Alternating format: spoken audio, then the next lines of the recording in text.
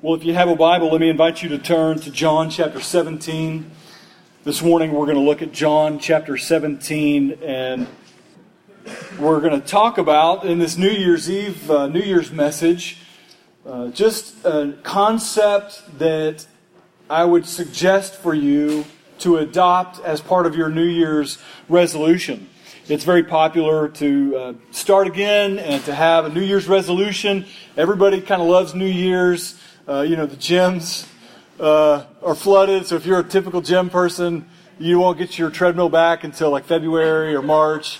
Your equipment will be taken up until the resolutions fade out. If you're, some of those things kind of happen every year. It's a natural routine and cycle. But people do like a new year because they like a new start. They like a new beginning. Some of our favorite passages, Ecclesiastes 3, tells us that your mercies are what? Yeah, they're new every morning. Every single morning they're brand new. And the Bible promises us in Jesus a new and a fresh start. And so some of you have New Year's resolutions already. And in a little while, I'm just going to pause the recording and allow you to kind of share some of those spiritual goals that you might have for this year that would encourage each other and what you want to accomplish, what you want to see in your relationship with the Lord this year. So be thinking about that, and I'll pause the recording and we'll talk about that in a few minutes. But I would like to suggest for you a worthy spiritual goal for the year for 2018. And that goal for you is intimacy with Christ, a deeper sense of closeness. And let me sort of paint for you a picture of what that looks like. Early on, when I very first became a believer, I was given a book of stories about people's relationship with the Lord. And there was this one story that I remember from 1993 or so, when a very poor woman with 7 kids, as she began to seek the Lord in poverty, she had a habit of, when she ran out of food, she would send her kids into the yard and they would collect greens from the yard, dandelion greens, and she would collect other kinds of, those little green onion shoots that, anybody have those in your yard that come out? Her kids would go and collect anything they could in the yard, and they would add it to the pot of boiling water, and they would put all that together and make the best soup that she could come up with. And her kids overheard her in the story. I wish I could remember the author and the story better, but the kids would always remember how she would give thanks as she would fill their bowls, that, Lord Jesus, we thank you for the way that you provide. I was just praying that there would be enough onions in the yard, or there was enough dandelions in the yard that we could all be fed today. And you answered our prayer perfectly. And this would go on for months. And occasionally her kids would overhear her pray, it sure would be nice, Lord, if we could have a little meat with our soup tonight, or a little bread with our soup tonight. And the kids recounted over and over again how when that would happen, mysteriously a grocery bag would appear on the porch. And occasionally it would be filled with food and canned goods and meat and other things. But it always revolved around her prayer and her intimacy with the Lord. And no matter what she got, no matter what she prayed for, no matter what she had there, she was grateful, and it seemed to be connected to her intimacy with God. And the story pointed to the fact that this woman had such an intimate relationship with God that from her children's perception, that every time she asked for something, it was as though Jesus were in the room with her, and as though He would go and do for her exactly what she asked. It'd be nice to have some meat with our dinner tonight. It would be nice to have some bread. It would be wonderful if we had some vegetables for the soup. And anytime she would pray these prayers, it seemed to her children and to all those who knew her that she had this depth of intimacy with God. It's a simple story. But it inspired me as a new believer that one of the greatest things that you can strive for in your walk with God is that you have an intimate relationship with Him. That you have the kind of relationship with God whereby He speaks to you and you listen to Him and respond to Him, and that you have that sort of vibrant, life-giving relationship with God that actually develops over time, that actually develops into this thriving, growing relationship with God. I don't know if you've ever heard of a man named George Mueller, but in the autobiography of George Mueller, man who lived in the 19th century in England, he began to grow in an orphanage ministry. He would take kids off the streets, and as he would begin to take care of them, people would just start to give him things. And George Mueller was most known, if you ever pick up the autobiography of George Mueller, he's known most for his specific answers to prayers. He had journals, and he would write specific prayers down, and he would pray over them. And he became convicted so many years into his ministry with the orphans, not to share any of his prayer requests, but to triple or quadruple his efforts in prayer. Some of the anecdotes from his autobiography include not having heat for 400 orphans, knowing that the coal stoves were going out, knowing that the boilers were going out, and waking up extra early, lighting candles in his dark room, and praying that God would provide just the right amount of coal to get them through the day. And at 7 o'clock or 8 o'clock in the morning, somebody would come by with a delivery of extra coal that they had ordered because of a delivery misunderstanding, and they delivered too much coal, and it happened to be just enough coal to get them through the day. And this man recorded thousands and thousands and thousands of very specific, detailed prayers that no one else knew about, that he would pray about, and that God would answer in extremely specific ways.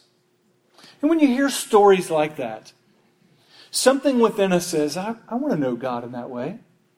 I want to know God in such a way that when He speaks to me, I hear Him. That when I speak to Him, not only does He hear me, but He responds to me. That when I pray about something, that I'm reading about it and something in Scripture jumps off the page to me. Seth is in nursery now, but he called me earlier this week and he said, the Lord really spoke to me about this Noah escape and this connection to the baptism story that he read about just before the intermission here. And it's that sort of language that I often notice is missing from believers' lives. I've had a conversation with a few people, not related to our church, but just in our community, and that have sought help from other churches.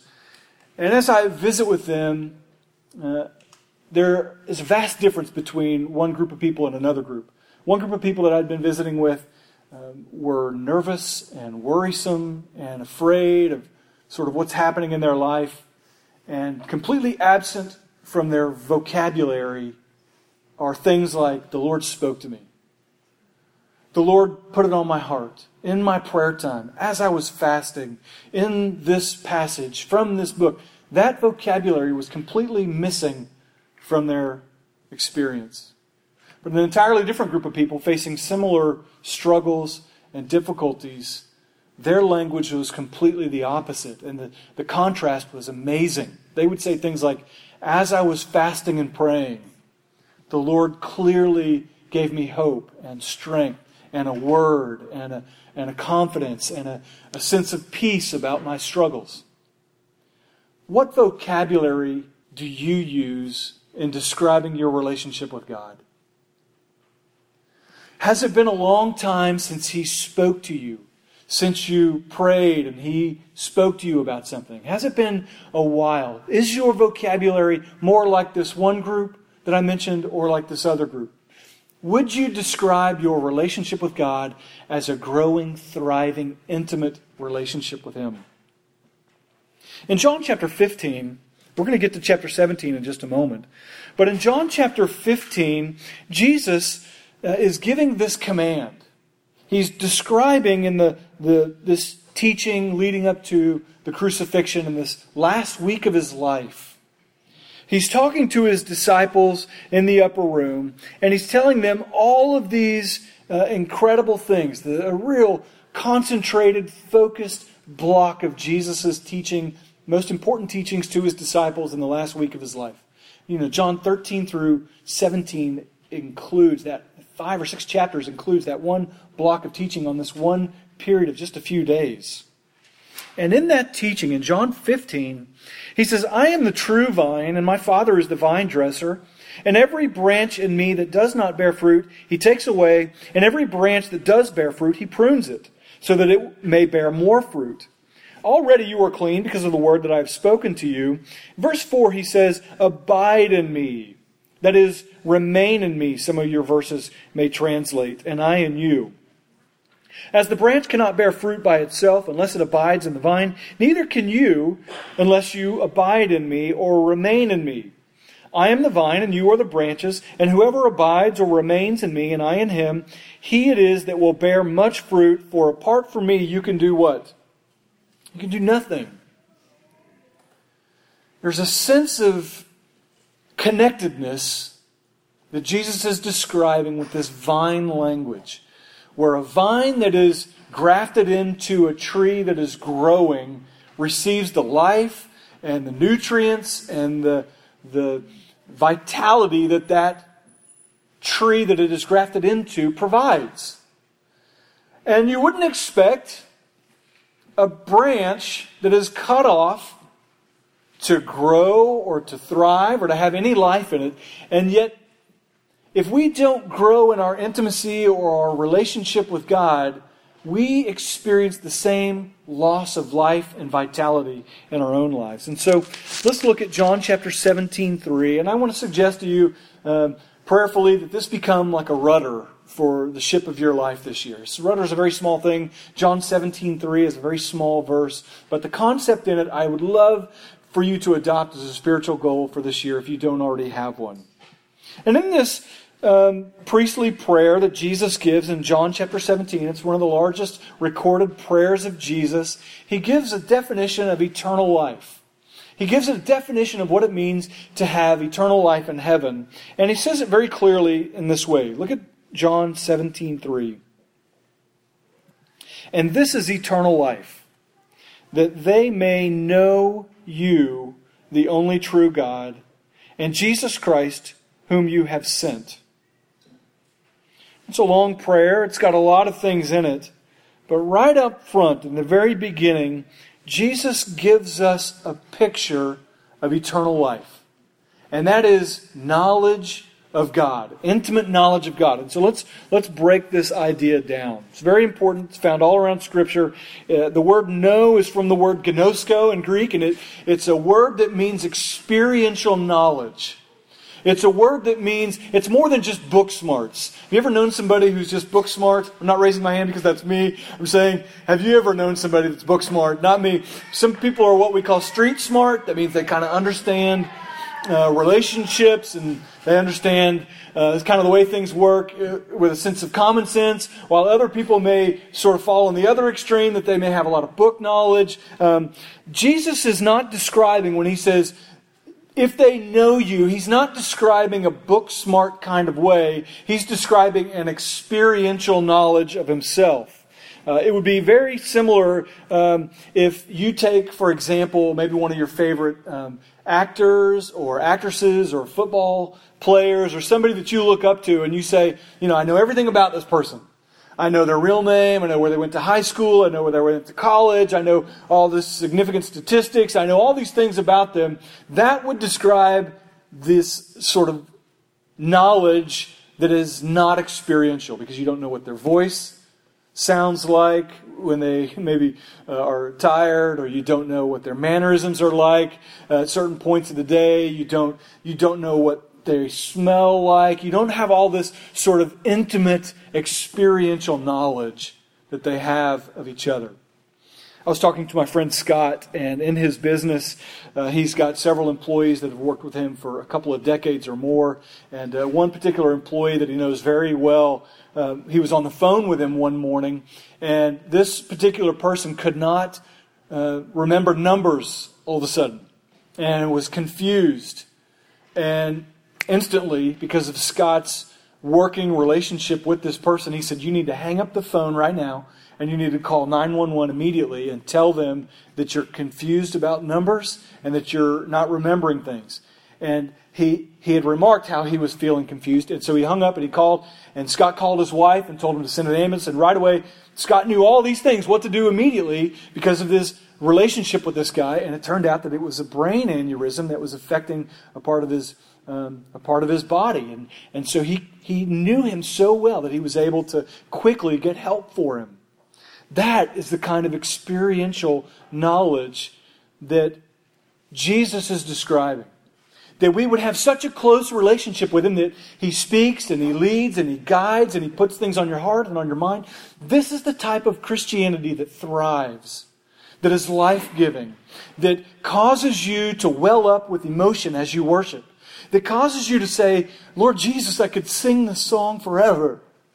Lord, I love this scripture. I love this passage. I love this Bible verse. I love this time that we have to worship and that we have to sing. It's the kind of thing that you are more in love with Jesus today than you were last month and last year. And it is exactly the opposite kind of relationship with Jesus that is described in sort of a cold, dead religious environment, where there is no life-giving message, or there is no life-giving relationship. That kind of intimacy is what I would desire for each of you to experience with God. And it is exactly that pivot point that many people fall away from the faith or grow deeper and press further into Christ. And if you're going in the wrong direction as it relates to this point, then it will determine your level of love and satisfaction in Christ. Eventually, if you continue on a course toward sort of knowledge-based Christianity, where you could know Hebrew words and Greek words and all sorts of nuances about Jewish culture, but your heart's not filled with love, you're filled with bitterness and anger or greed or jealousy or hatred, all of those things, you can be the smartest person in the room when it comes to Bible knowledge and be the meanest person ever. Or you could be somebody who has this thriving, intimate, close relationship with God and not have all that Bible knowledge and be a life-giving, grace-producing, Christ-reflecting person that everybody wants to be around. And you can develop that kind of relationship with God. You can, right now, listening to my voice, this is not something that is reserved for the holiest of holy people or for the most consecrated of consecrated people. This has nothing to do with your moral status.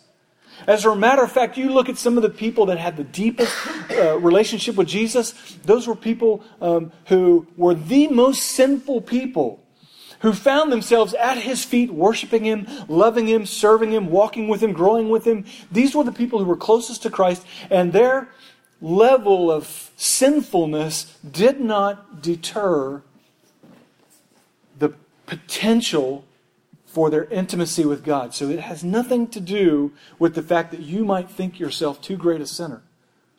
In Christ there is forgiveness, and He deeply loves you. And He is willing to forgive you of those sins and to cleanse you and to invite you into this intimate, more intimate relationship with Him. This intimacy, let me give you a couple of ways that you can grow in intimacy with God.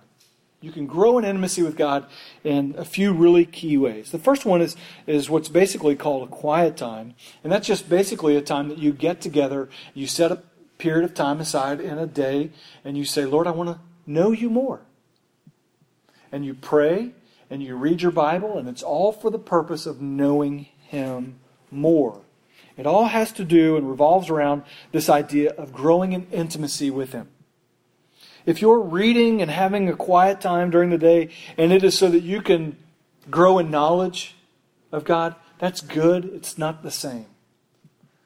If you're reading and having a quiet time every day so that you can, if you like sort of moral to-do lists and check boxes, and that's kind of what your goal is, this is not going to result in greater intimacy with God.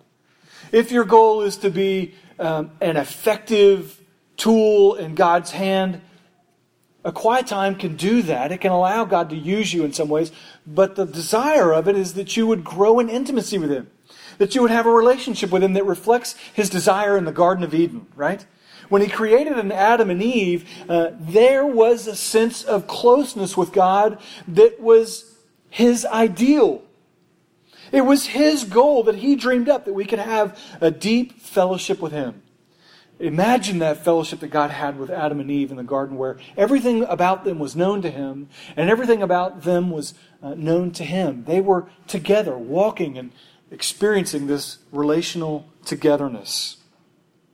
And if you look at how that was in the beginning when He set it up, and then you look at Revelation and how it will be when we get into eternity, eternal life is that sense of being in His presence without anything coming between us. The sin that comes between us has now been broken and shattered away. And so that beginning and end goal of God is that we would have that fellowship with Him. And a quiet time right now is that sort of training period.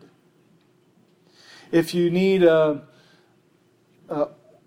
I don't even know what the thing's called, a dipstick, right? The thing you stick in your oil thing and you bring it out and it measures.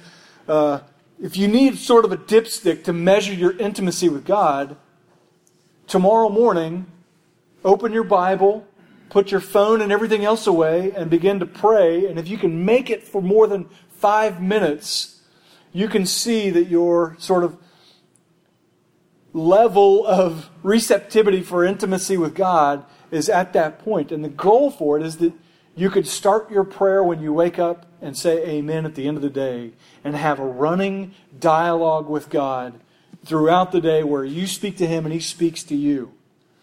You see, when Paul told the Philippians to pray at all times, he didn't have sort of a religious, on your knees, hands clasped and eyes closed in a monastery prayer life imagined. He meant the kind of intimacy where you are walking and growing and spending time with Him throughout the day in the midst of your tasks and in the midst of your life. That sort of quiet time allows you to grow in intimacy. A second thing that will contribute to your intimacy with God is having experiences with God. Having experiences with God. Where can you experience God most clearly? With His people. Right? Jesus promised it, that where 2 or 3 are gathered, that I make myself known to them in a way that I didn't make myself known to them in a personal way. God promises to make Himself known to you as we gather in community for the purpose of growing with Him. This is why church attendance has to be a priority. Now, I say that sparingly because I don't want this to become a moral checklist. You can take the things I'm saying and say, okay, I have to have a quiet time and I have to go to church every week. And you can take what I'm saying and miss the whole point of it. The point is not for me to have an attendance sheet that's full or seats that are full. That has nothing to do with it. I want you to understand that the goal of this, experiences with God, contribute to your intimacy with God. And your best chance to experience God is in a community of people who are all seeking to grow in intimacy with God. What would it look like if everyone left this room today and spent the next 6 days fasting and asking God to come and visit us and to come and make Himself known to us? What would it look like if we continued that pattern and all of us came together on a weekly basis with an expectation and with a daily habit of meeting with God, asking Him to meet with us, that when we come together in a worship gathering, there would be such a sense of intimacy and closeness with God that all of us would never want to leave this place. Experiencing God happens best in community. Sanctification, your growth in holiness, happens best in community. You can't apply 3/4 of the verses in Scripture in the New Testament that deal with the church, the one another's, unless you have one another. Unless you're in a group. You'll never grow outside of a group. And so these experiences with God happen in groups. A third way to experience intimacy with God outside of a quiet time, outside of corporate experiences with God, is through the simple act of obedience. When God puts something on your heart, you obey Him. I do a lot of premarital counseling. I've done, I think, almost 30 weddings in my 25-year history in ministry. And I require at least 6 sessions of 2 hours each of premarital counseling. And one of those sessions all revolves around relational intimacy with your wife or with your husband.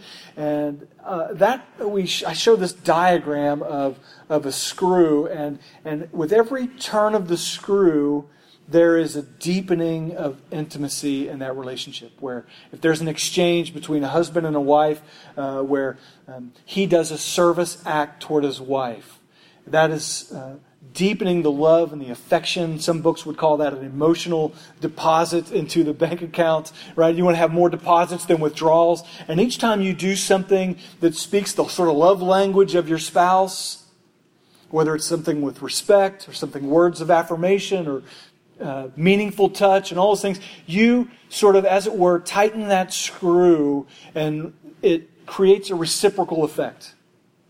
If your husband does something for you, you want to do something for him. If you do something for him, he wants to do something for you. And as that happens, that sort of relational intimacy goes deeper and deeper. You see that word picture? Listen, the act of obedience with God operates almost exactly the same way. As He puts it on your heart to do something, say you have an issue of bitterness. You really hate somebody. It may be somebody in this room, it may be somebody in your family, it may be somebody at your school, it may be somebody at your workplace, but feelings of bitterness, feelings of anger, feelings of jealousy, feelings of all these things come up, and you know that when their name is mentioned, something arises within you that is not necessarily like the fruit of the Spirit, right? You know what I'm talking about, maybe. If that is you, and God says to you, hey, I want you to forgive that person. You know He's speaking to you. And you have an option at that point. I can either disobey God and walk away from Him, and that would screw outward your path to intimacy with God. Or you can say, as hard as it is, as much as I enjoy my hatred for this person, I'm going to obey you and I'm going to forgive them. And you obey Him. And when you do that, there's a deeper sense of intimacy with you and God, that He's now able to tell you and to give you more instruction for life giving. Oh, good, you obeyed. Now I want you to give this to somebody. Now I want you to speak that word to somebody else that is discouraged. Now I want you to go and make a meal for somebody here. And as you do that, you see how you will develop an intimate relationship with God whereby He speaks and you respond in obedience and faithfulness and joy. Some of us never get to that point because many of us are so distracted that we're never able to follow those three sort of simple things. So that leads me to the last thing. There are 3 hindrances Scripture lists that will keep you from experiencing an intimate relationship with God. Flip over to Luke chapter 8. In Luke chapter 8, Jesus describes for the crowd a sower, and he's out sowing seeds, and as the sower, we don't live in this kind of environment anymore, so I don't know. You may know what a sower is, kids, you may know, but a guy would grab a bag of seed and he would walk. And in Israel, they didn't have these huge fields that we have now.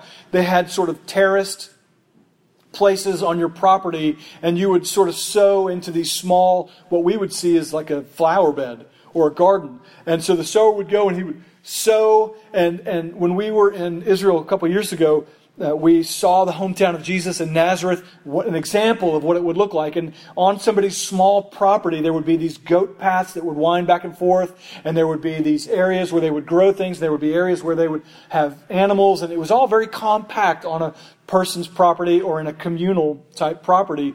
And so when it describes this, when Jesus is describing a sower throwing seed, it says some would fall among rocks, some would fall among thorns, some would fall on the path, and some would fall on good soil. And so as he's describing this, it's really a small area, and he's just throwing seed, and it's easier just to cast it wide, but it wouldn't necessarily grow everywhere he cast it. His disciples come to him later, and they say, well, explain this to us. And he says, well, the seed is the Word of God. It's the Bible, it's the message of the gospel. It's that seed that we want to see planted in people's lives. And the sower is the one who shares the Word of God or shares the gospel. And there are 4 types of soil in this parable. The first type is the stony ground. That is, a message like this, that I'm preaching the Bible, somebody who is a stony ground soil kind of person, they're not hearing it. Right? You're thinking about something this afternoon, or about a work task, or about a sport, or something. You're thinking about something else, but not this. And this message is falling on a hard, stony path. The Bible actually says that the birds of the air come down and they take that so that it'll never really penetrate your heart. It describes a second kind of soil, and that is soil that falls among the rocks. And because it doesn't have a lot of depth, the seed falls in between the rocks and it grows up quickly, but as soon as the conditions change, that plant is gone. It's burned up and it goes away. Those two seeds in those two soils describe unbelieving people. Those are not believers. But the last two describe what happens when the seed falls on good soil. Just hang with me. This has a purpose. I know the lights are kind of low. It's kind of warm. Sometimes I get monotone. But just bear with me for like another half hour. I'm just kidding. Maybe 10 minutes. But as it falls on these last two types of soil, the fourth kind of soil is good soil. And the seed falls in the good soil, and it grows up, and it produces a harvest, like a lot of fruit. Jesus said 30, 60, 90 times what was sown is what is reaped. That's what we all want to be, is good soil. Amen? Everybody in the room wants to be good soil. Nobody wants, at the end of your days, to look back on your life and say, man, every time I heard the word, I just hardened my heart, right? I just didn't want to hear it, and I have nothing to show for my labors in Christ. But most of us fall into the category of the third kind of soil. And these are the hindrances to knowing Christ intimately and bearing fruit, like we read in John chapter 12. John 15, we described remaining in Him and bearing fruit. So here let's describe the third kind of soil. In Luke chapter 8, Jesus describes the third kind of soil. And in verse 14 he says, "And as for what fell among the thorns, they are the ones who hear, but as they go on their way, they're choked out by the cares and the riches and the pleasures of life, and their fruit does not mature." That is a picture of believers. The seed has gone into the soil, it is grown, it is sprouting, it is maturing, but as it is maturing, the garden around it is not cultivated, and the weeds are beginning to choke it. This is a picture of believers who are not bearing fruit, who are not growing in intimacy with God, and Jesus gives you 3 reasons. Now, they're very broad reasons, right? The first one is the cares. Does anybody have any cares, right? Do you have cares that keep you from intimacy with God? Well, yeah. Yeah, I have a care. I'm worried about my job stability. I'm worried about my finances. I'm worried about my relationship with my spouse or with my kids or with my parents. I'm worried about my career. I have all these concerns, and they plague me so much that I'm not investing time in listening and responding to God. I'm not investing time in listening to Jesus. I'm just so overwhelmed with the cares of life. You know the story of Mary and Martha. One is sitting at Jesus' feet listening to every word He says. Mary, right? And Martha's in the kitchen and she's scrambling and she's working and she's getting all this stuff ready. And she's so overwhelmed with the cares of the situation that she has God in her living room, right? I mean, Jesus is sitting in her living room. And she's worried about the stuff. And, man, we relate to that, don't we? And we have cares.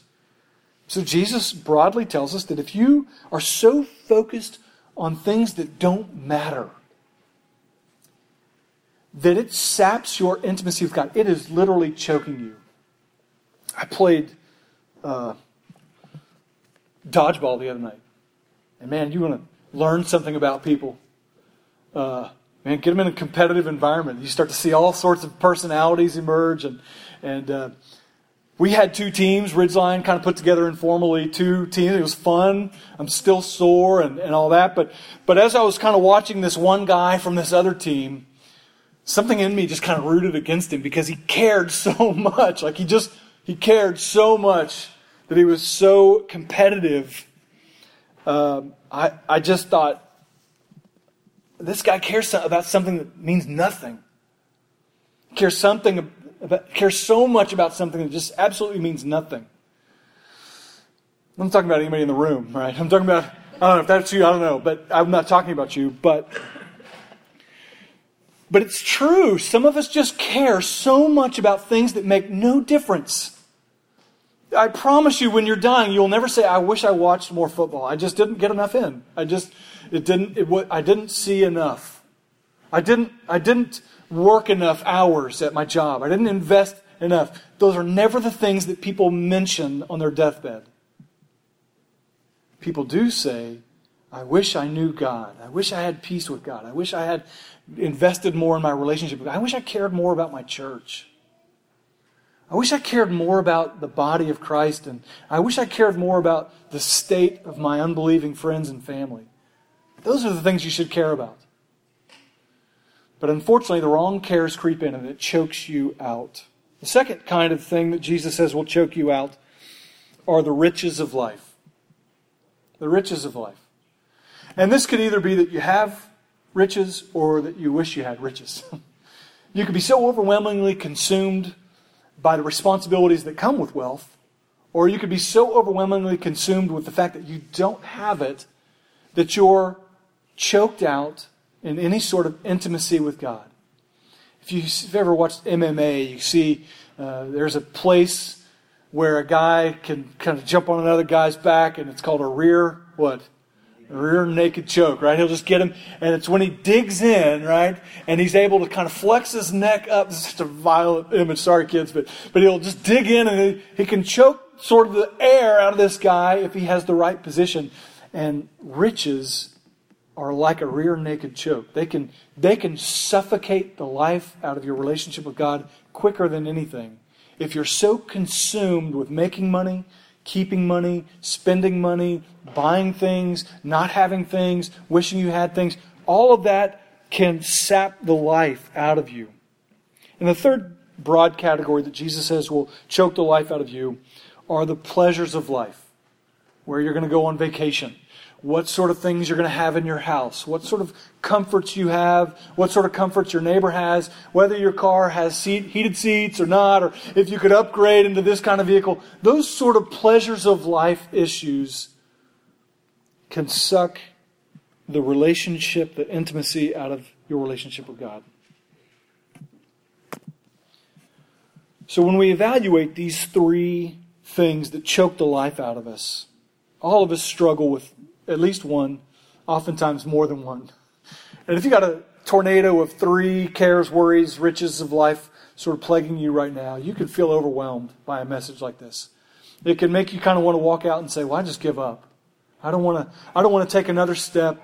I'm so overwhelmed by how I feel today. But let me just offer you a bit of hope if that's the way you feel right now, if you feel overwhelmed by these things. You can today start small in developing an intimate relationship with God. And I can help you in a way that may be really effective. I don't know. It may not. But if you feel so overwhelmed by past failures, if you feel guilty, if you feel tormented by the fact that you've started and stopped so many times that you don't want to start again, let me just remind you of how we started this message, that His mercies are what? New every morning. That when God looks at you, He doesn't see your failure from last night or from today, maybe this morning or the last week. That He's not looking down at you with a frown if you're in Christ, wishing that you were more. He looks at you as a father who looks at a child who is taking their first steps. He looks at you as a father who celebrates the positives and that wants to help you pick up and move forward, take another step. And if your relationship with God feels so much more like one step forward, 3 steps backward, I just want you to know that God's not disappointed in that. He's not loving some future better version of yourself. He loves you today in Christ and wants to celebrate each new step you take as a loving, patient Father.